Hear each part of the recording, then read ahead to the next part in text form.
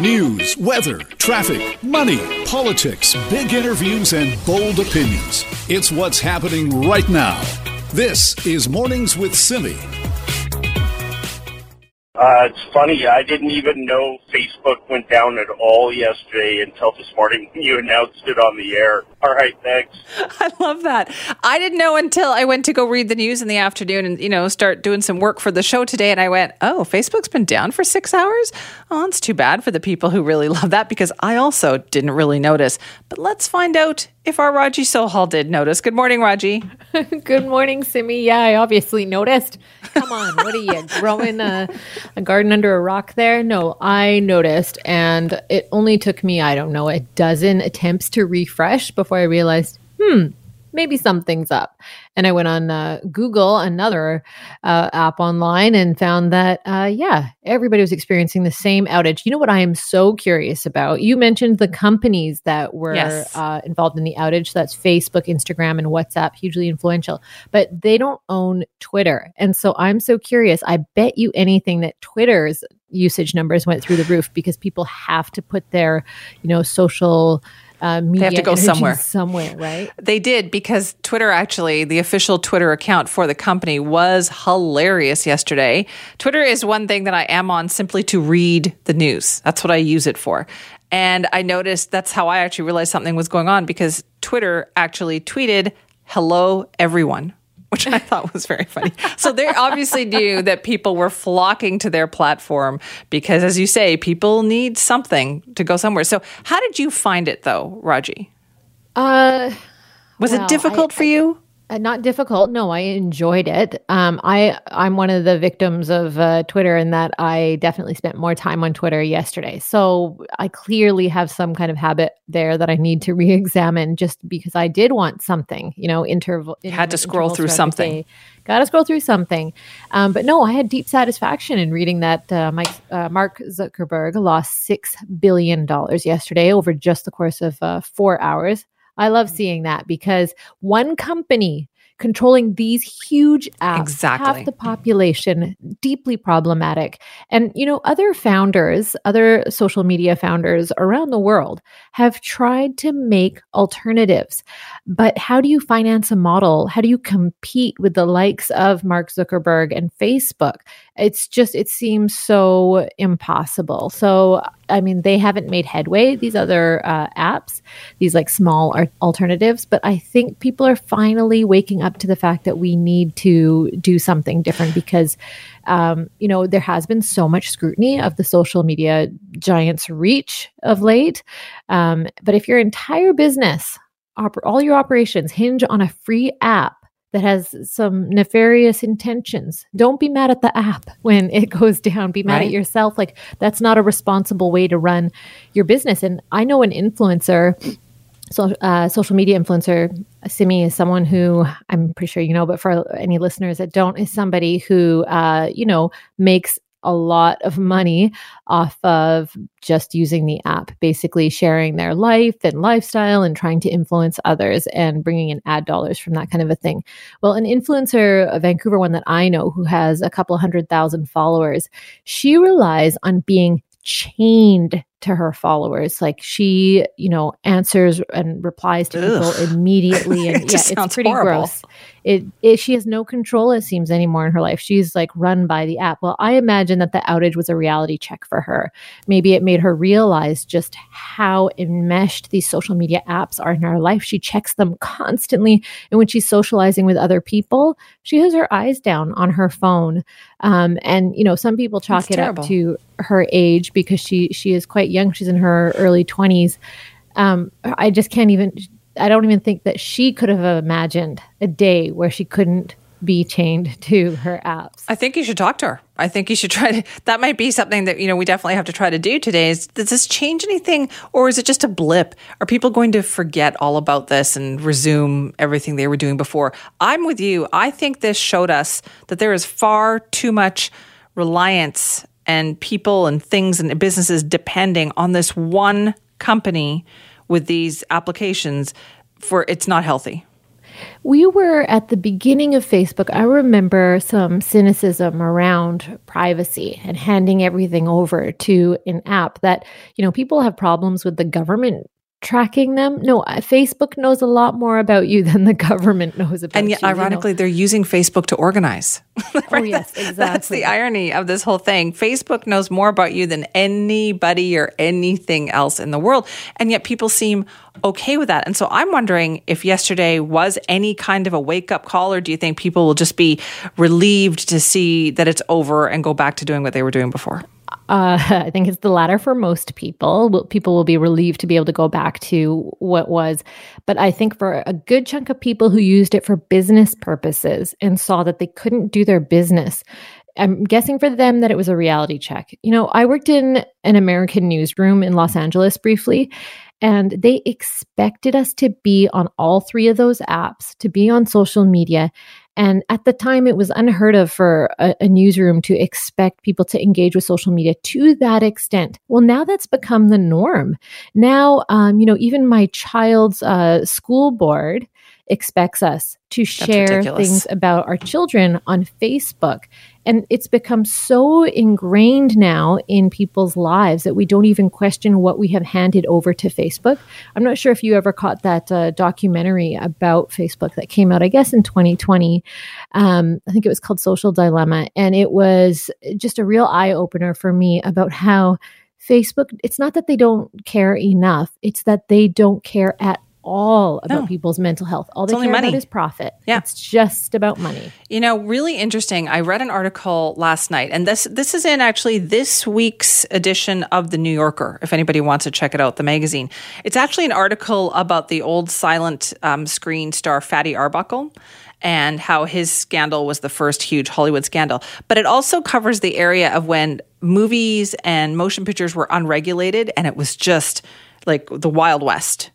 And eventually they brought in the Motion Picture Association of America to regulate these movies and what you could show, what you couldn't show. And they likened it to what's happening right now with social media. Because back then, movie companies were so powerful and so ubiquitous. They could do whatever they wanted. And so they had to bring in something to bring that under control. And there's a lot of similarities to what we see happening right now. Like, is this going to be the thing that makes governments realize we can't let this just run amok?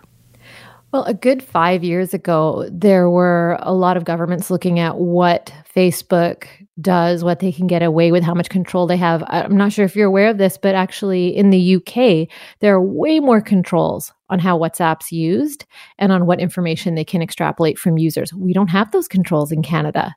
And you're right, it's a bit like the Wild West. They just kept doing and expected to ask for permission later. Even still, there are, all these leaks of documents are coming out, research that shows that they knew for a long time how their app was very poor for girls' mental health. It harmed them. And they still didn't do anything about it. And they continued to deny that it's a negative thing. Yeah. So it's astounding. It's astounding what we have allowed it to become. Yeah. And you wonder at what point will people say enough, or will they, or will Facebook police itself before we get to that point? That's the other good question.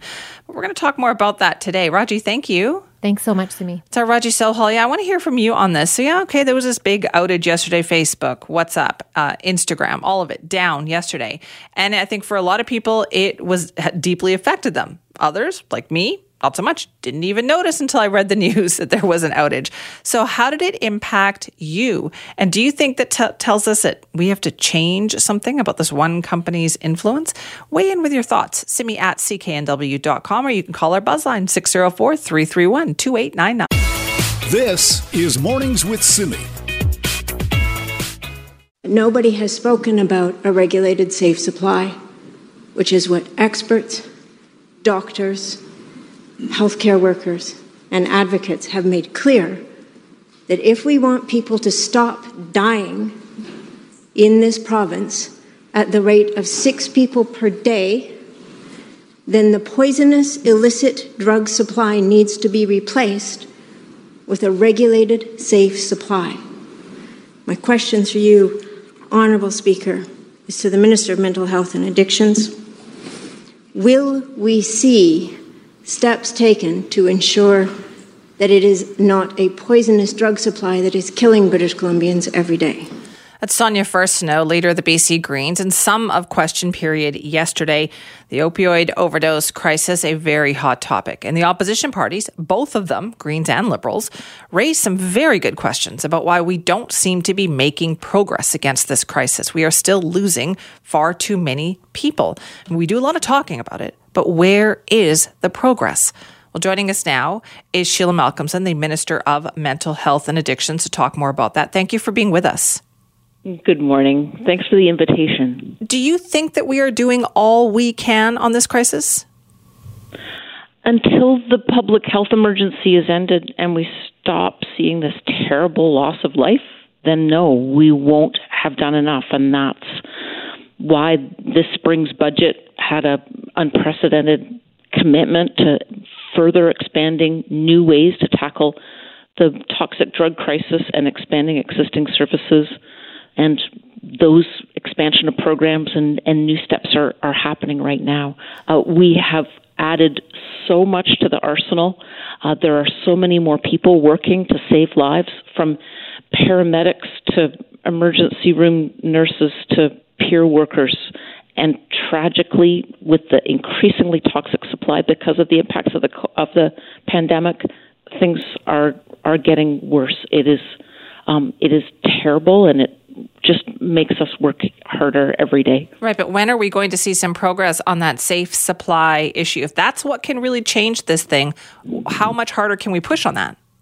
Well, we brought that in a year and a half ago. I think that was something that I tried to reinforce with my opposition colleagues yesterday in question period. 2 weeks into the pandemic, a year and a half ago, we had a public health order to make prescribed safe supply available to people as a way to separate them from the toxic drug supply. Since then, we've had a 475% increase in the number of people that are taking some kind of prescription as a way to attend to their deep addiction, but also allow them to stabilize. And many of these people have then been able to get their lives in some order. It certainly reduces crime. It has all kinds of positive social impacts, but especially gives people the balance that maybe then allows them to take that step to go into treatment. And then in July, Bonnie Henry and I announced an expansion of that. BC is the only place in Canada that has safe supply available for people that are addicted to opioids. And in July, we announced an expansion of that, including now people are able to get prescribed fentanyl patches for the purpose of preventing overdose, and also Fentora, the only place in Canada that this is available. Just a sign of all the new ways that we're trying to tackle this terrible loss of life. Why not more of it then? If that's what is working, if you think that's making a difference, then why isn't there more of it? Well, this is what we're trying to expand every week. It's a new area of practice for prescribers, and they say, quite reasonably, they've got patient safety at the forefront. The power and the power of these drugs is incredible. It is a new area of practice, and so we're doing the training, we're doing the support. We're working with the colleges to get more prescribers in the field, but we've also had a tremendous increase in the number of medical people that are willing to prescribe. And so a 475% increase from a year and a half ago is a huge number in people that are being prescribed safe supply. And our budget this spring, $500 million, helps to expand that. And that's work we're doing with every health authority right now. Is that the issue? Is that part of the issue then, Minister Malcolmson? Is there not enough health officials, doctors, people willing to get on board with prescribing that safe supply? Well, I would say at every level. We have never asked so much of our healthcare system. In the past, there wasn't enough training to get more doctors and more nurses in the field.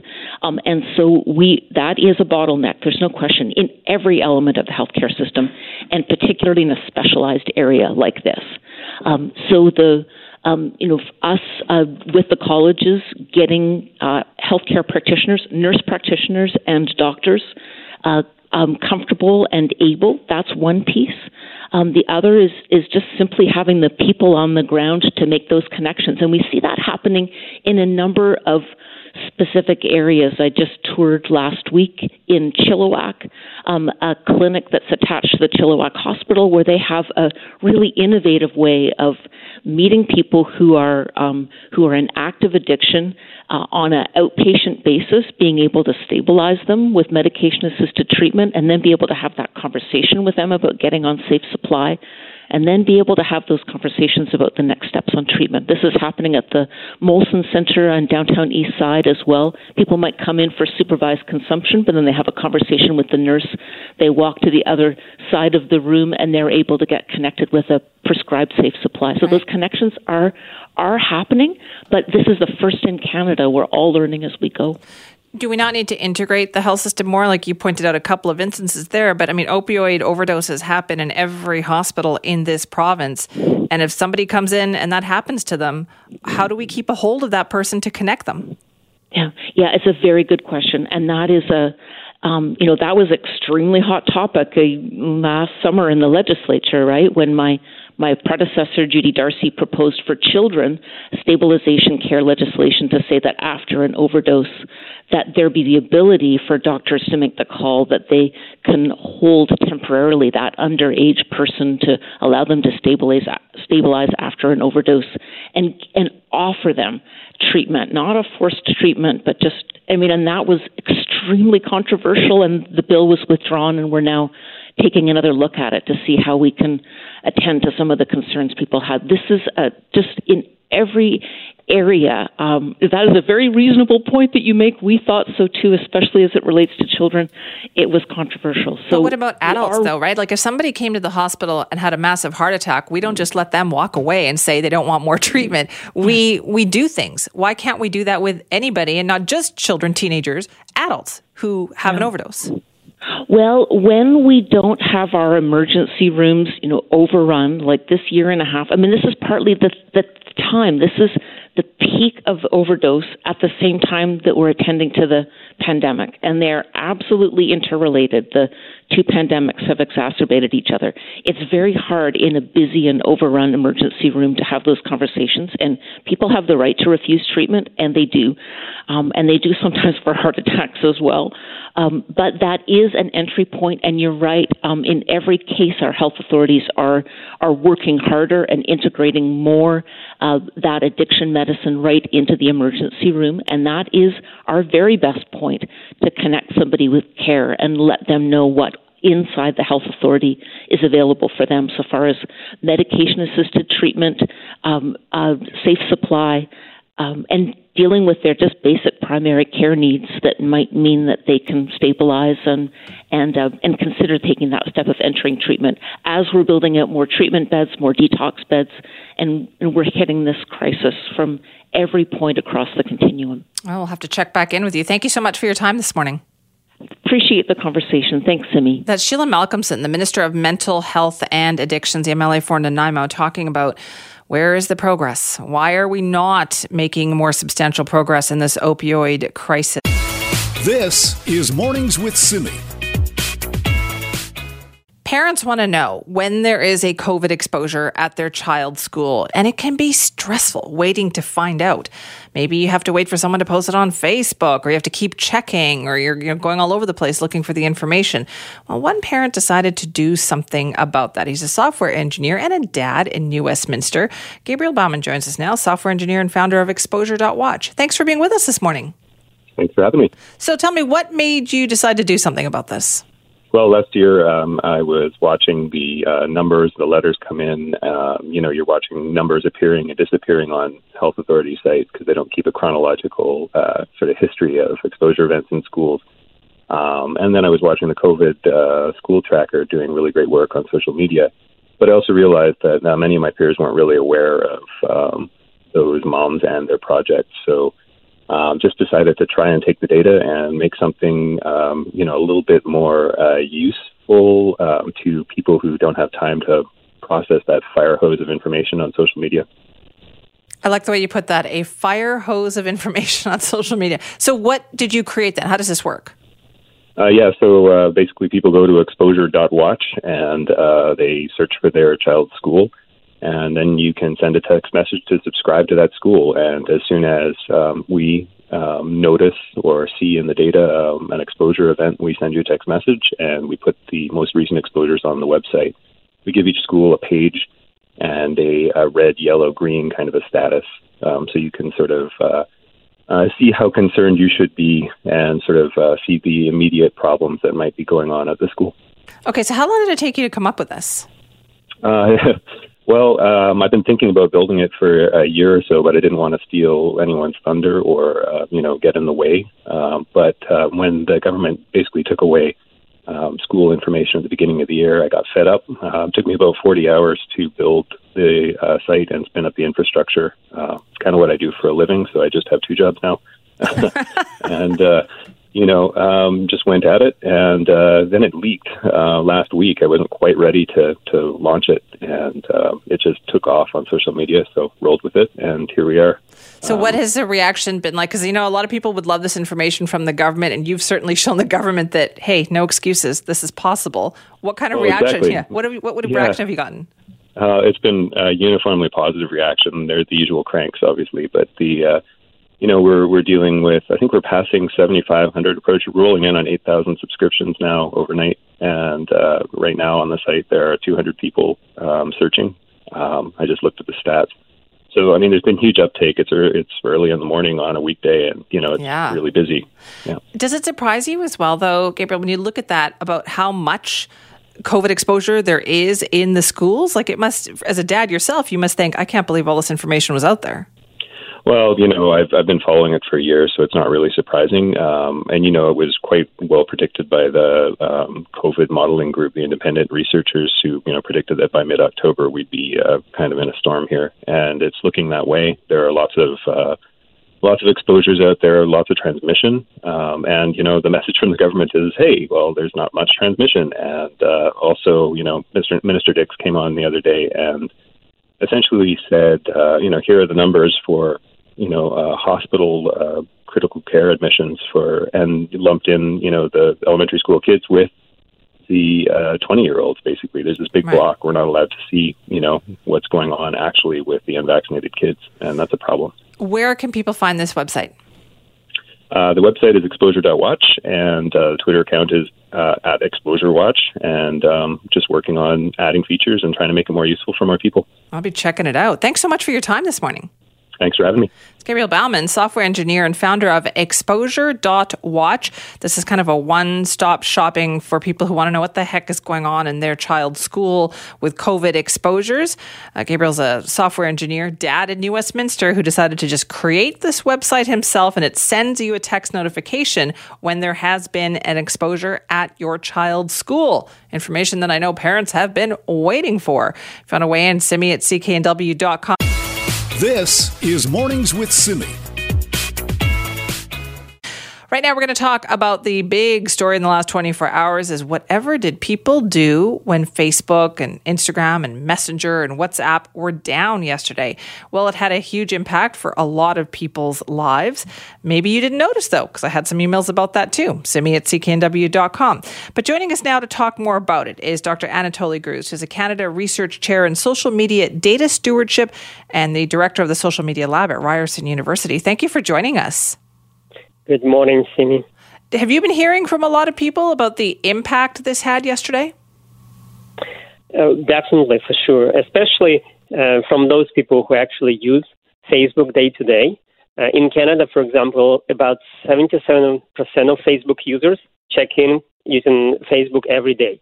So definitely those individuals were impacted by that outage. Have we ever seen an outage, do you think, this big before, this extensive?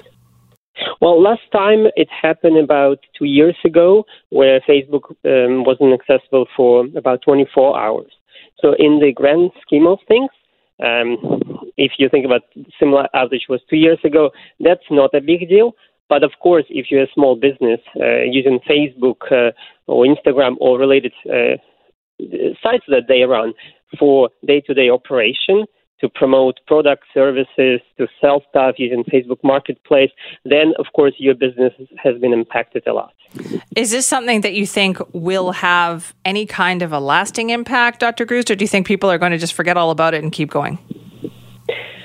Well, I think it's certainly one of those drops to the bucket which is already full of complaints and concerns that Facebook users had for a long time about Facebook products and services, not just about not being able to access services, but about the propagation of misinformation, hate speech on the platform.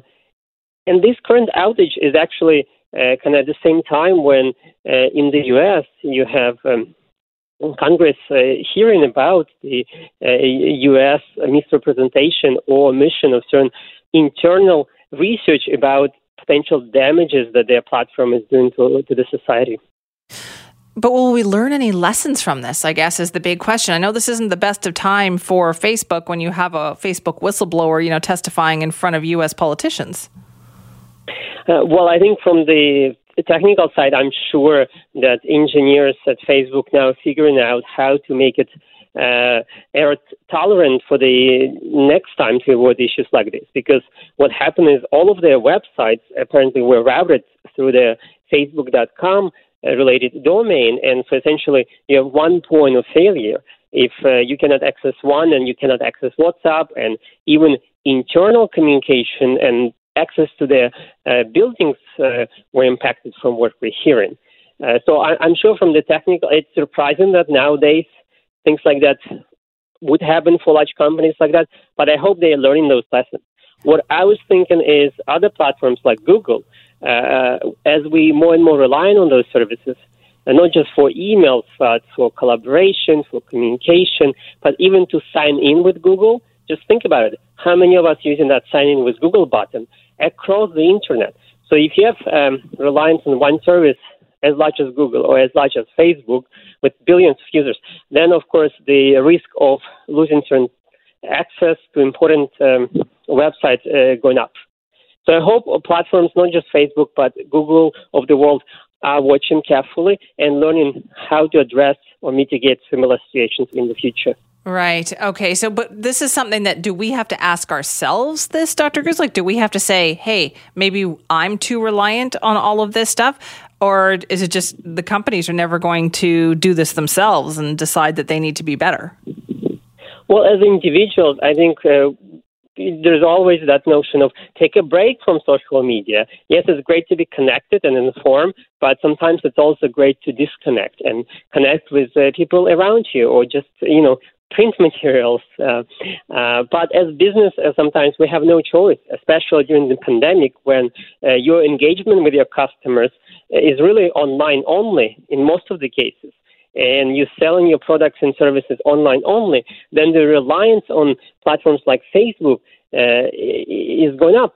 So there's no really option. But even then, they still can consider alternative ways to use multiple channels to communicate and sell products to their customers. For example, when Facebook was down, their communication team actually was using Twitter to provide updates about this outage. So essentially, personally, I think we should consider what platforms we're using, for what purposes, and try to diversify our usage. Right. Is there an appetite, though, do you think, for regulation on companies like Facebook and like Google, just because of how huge they are? And especially in light of what happened yesterday, showing that there's a lot of reliance on these companies. Well, there's certainly an appetite to regulate. What is not clear is how to do that, so that, still support innovation while making sure the impact of whatever regulation is actually going to serve the purposes that they need. There was last year a huge discussion about whether Facebook should be broken down into different platforms, Instagram, for example, and WhatsApp as a standalone companies. So that seems to be didn't go anywhere. Now there's a discussion about whether Facebook did not disclose internal information, research they had about potential harm to people's well-being when they online and exposed to divisive political content and hate speech. Do you think Facebook might read the writing on the wall on this one, Dr. Cruz, though, and decide that, okay, maybe we should try policing ourselves just a little bit to avoid more trouble? Well, that's we've been hearing from Facebook for years now, and I think until they treated it as a PR problem rather than actually the user base problem. So until they actually see a huge drop in the usage of their platform, I'm not sure that they actually on their own will take an effective step to address these issues. Well, we'll see what happens. Thank you so much for your time this morning. Thank you. That's Dr. Anatoly Gruz, who's a Canada Research Chair in Social Media Data Stewardship and Director of the Social Media Lab at Ryerson University, talking about the impact of that Facebook outage. And when we say Facebook, we mean the big umbrella company, because it wasn't just Facebook. It was Facebook, Instagram, WhatsApp, Messenger, everything related to Facebook, just completely gone for people for about 7 hours yesterday. And for businesses, for a lot of them, this was a lifeline that they lost. For others, they might have realized that, people got a little more productivity here without people glued to Facebook or Instagram all day long. What was it like for you? Simi at cknw.com. If you're like me, you didn't even notice. I didn't notice until I'm not on any of those things, so I didn't notice until I was reading the news later in the day and thought, that sounds like a pretty big outage of Facebook there. Or maybe for you it was, all right, I noticed how much time I now spend on these apps. Let me know. Simi at cknw.com. This is Mornings with Simi. We'll have another traffic update coming up for you shortly. And right on a day like today, you need them, right? As many as you can possibly get, because it's messy out there. And we're going to have mornings that look like this quite a bit over the next few months, of course. It can be messy out there. And we know that speed and road conditions, they all play a big factor in road safety. But we're going to talk about this new survey that shows that people who drive for work, and that is, their job is driving, they say that crashes are unavoidable. Our Raji Silhal joins us now. Good morning, Raji. Good morning, Simi. Yeah, we've all seen those news stories of road accidents that involve semi-trucks, delivery trucks, the ones that are stopping on the side of your street with hazards on to bring you those Amazon boxes and whatnot to your doorstep, but also community health worker vans that have to transport people, and even bus drivers. So for a lot of people who drive to work, the driving is itself a huge part of the work. And that's going to include some of our listeners here this morning too. But unless you're driving one of those vehicles yourself, it can, I think, be hard to imagine what that experience is like when you have to make unexpected stops often, or you have to block traffic. And on a day like this, a morning like this, that can look kind of messy. And you are yourself trying to make it on time to where you need to go without messing up your day's schedule. But there's people all around you just honking, waiting impatiently.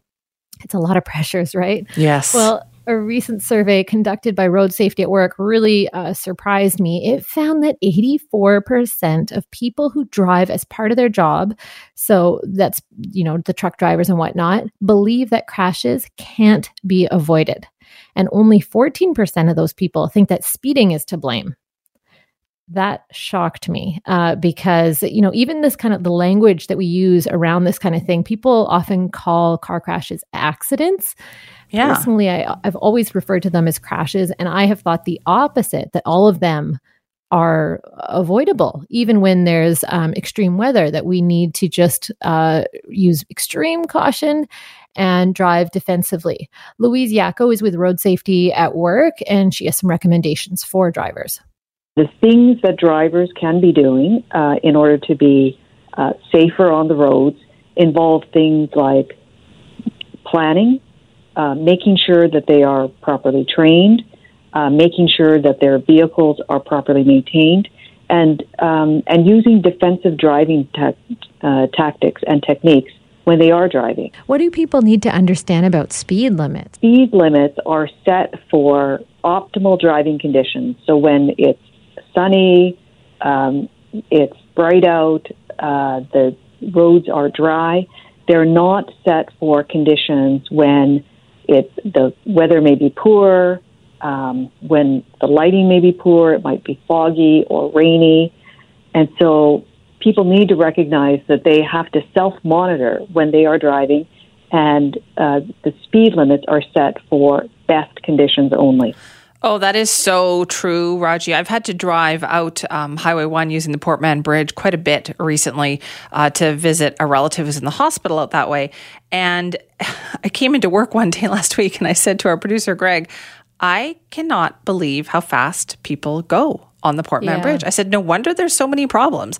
Like people, and it was raining on some days and, other days just the traffic conditions not good. And people are just flying on that bridge. Mm-hmm. Yeah.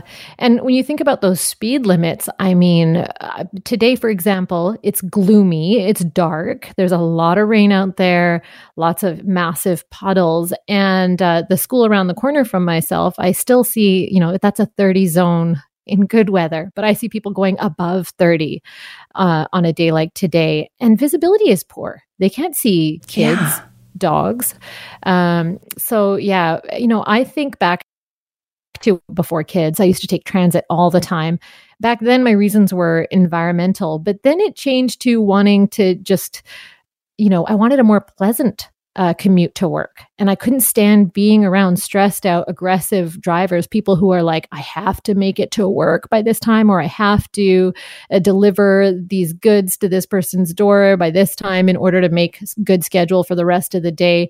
But definitely people need to slow down. And soon, Simi, we're going to hit that icy weather too. That's when streets become literally unpredictable. You don't know when you'll hit a patch of ice, right? This is how I feel too, but I don't think people, they don't adjust accordingly, which is why every single time, like clockwork, when it's raining and the weather is bad, we have more problems. That's true. I also think, though, that we need to give a lot more grace to people like delivery truck drivers, that when they are in our way, that we realize the pressures, we remind ourselves of the pressures that they are under, and try to give them that space. Because I think when people are hurried, they are just that much more stressed out and that much more likelier to get into a crash. It seems like, regularly now I'm hearing about truck driver crashes and bus driver very tragic accidents there, crashes there too. And everyone needs to give these people a lot more grace. Gosh, their jobs are hard enough as it is. And then they have people honking their horns at them all the time too. Isn't that interesting though? Because anybody, it could be a delivery for you. It could be today it's for your neighbor. Tomorrow it's probably your delivery. So why are you getting impatient when just about everybody partakes of some kind of delivery? True. But then, and this is new to me, I've noticed that since my kids, one of my kids has started kindergarten, she has to be at the door at 8:44 a.m. And she can't be there at 8:45 or 8:46. Otherwise, we have to take her to the principal's office. And that takes an extra half an hour of processing. And it's this whole big charade. So, there isn't grace in some of those instances. Ironically, around the schools, I notice actually some of the more dangerous driving. That's true. Because people are in such a rush to get their kids there on time. And then I know that's the case for some workplaces. I recently was talking to a milk truck driver. He didn't even know those existed anymore, but he was delivering a bunch of cartons of milk to an elderly care center. And he told me that if he messes up on one of the deliveries in the day, that it just throws everything off.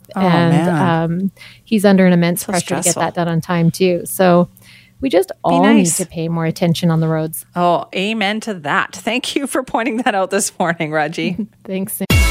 This is Mornings with Simi. So you probably heard the news that 3 weeks into our whole vaccination card program, and the province says they've issued a grand total of 3 violation tickets. That's it. Now, businesses and organizations that don't comply with that health order requiring proof of vaccination may be issued a violation ticket, but it doesn't sound like they're really handing those out at a very crazy pace. When asked why so few tickets had been handed out, the Public Safety Minister, Mike Farnworth, said the focus continues to be education over enforcement. Well, that sounds nice, but it's very frustrating for the people on the ground level who are complying with this and watching other businesses that are not. Joining us now is Jeff Guignardi, Executive Director of ABLE BC. That's BC's Alliance of Beverage Licensees. Good morning, Jeff. Good morning. Now, I know I heard you on the news saying that you have personally told the Ministry of Public Safety about 50 businesses that have not been following the rules. Is that right? Well, I forwarded them to a bit of a process intern inside of government. I haven't spoken to the minister directly about this, but yes, we have submitted a list of them. There's also a Facebook group of a few hundred businesses that are openly telling people they're defying the rules. But the ones I've reported have come from industry. So the rule-following, law-abiding members of our organization have looked across the street and seen someone not following the rules. So we make sure those places get a visit, because at this point, I mean, I agree with what you just said. I mean, education over enforcement sounds nice, and in the before times or normal times, that's totally fine. But we're 3-4 weeks into vaccine cards now. It's not really an issue about education anymore. People are just choosing not to do it. And from a business perspective, I can understand why, because we've found that the average business who's following these rules in the liquor industry, the pubs and bars, are seeing about a 30% drop in their revenue. It's just sort of put a bit of a cloud out there for some folks. You can see the pressure on them to do that. But unfortunately, we work in a regulated industry in general, and these are just rules that you have to follow. You don't have an option, which is why we have forwarded these names on. Right. It's not a level playing field, though, right? So the ones that are following the rules are seeing a drop in business. Does that mean more people are going to these other businesses where they know they don't have to show the card? Well, we don't have a clear picture on what's happening out there exactly, but I do think, yes, that's the impression of a lot of businesses out there, that they're following the rules and they have customers come in and tell them, we're not going to come here if you enforce these rules, which is a strange perspective to take from a customer. It really to begin is. With. Right? I mean, we don't have a choice in following these. I mean, if you disagree with the policy, you should talk to the person who created the policy, right? Write to your MLA, write to Dr. Henry. Leave the business alone. We're just following the rules the same way we have to follow every other rule about our license. And the thing that I think businesses are also frustrated on is they know that if the reason they're following the rules is they can be subject to huge fines up to $2,300, or they can lose their business license from it. So most of the industry is taking this quite seriously. And for us, the frustrating part is when we have submitted these names, I find only 3 of them have been issued a fine to be a frustratingly small number. Right? I mean, I still get every single day, I get an email or a phone call from a member who's saying, this other business is not following the rules. What's going on? And then they're very frustrated about it, which you can totally understand. Yeah. So what would you like to see happen here? Would you like to see stronger enforcement, more violation tickets handed out? Well, I think that seems the logical result of this, right? If there's people not following the rules, and we know that, and we've sent a list of 50 or 60 businesses that haven't been following them, I know that when they go in to inspect those, sometimes that visit is going to resolve it. And we've certainly seen that happen in a couple of cases. Or sometimes the business will realize, I thought I was doing something right, and that wasn't the issue. But there are definitely those among them who are just choosing not to follow them. So the result of that is not a visit for education. You have to resort to enforcement. That's sort of how this works in this system. So we speak to government about this every week, and we're frustrated that it's taking so long to see some enforcement, because I personally think that I need to send a clear signal to those not following the rules that that's not acceptable, but also a clear signal to the businesses that are abiding by these. The government has your back on this. They're the ones asking us to do this. Mm-hmm. They're the ones that have asked us to step up time and time again with different protocols for the pandemic, which is fine. We're happy to do it, but we need them to have our back by punishing the people who are not following the rules. Right. All I can think of, it must be so disheartening for a business that is struggling to stay open and continue to serve customers. Then you've got a couple of well-known local businesses that have been in the news and stuff because they have been flouting the rules and nothing seems to happen. Yeah, you can think of it this way. I mean, the government is saying, can you please put these handcuffs on your business to limit your operations? And you say, yes, that's the law. That's the right thing to do.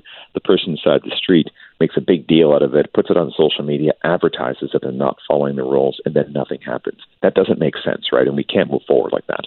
So I fully expect that government will be issuing more fines in the next few weeks.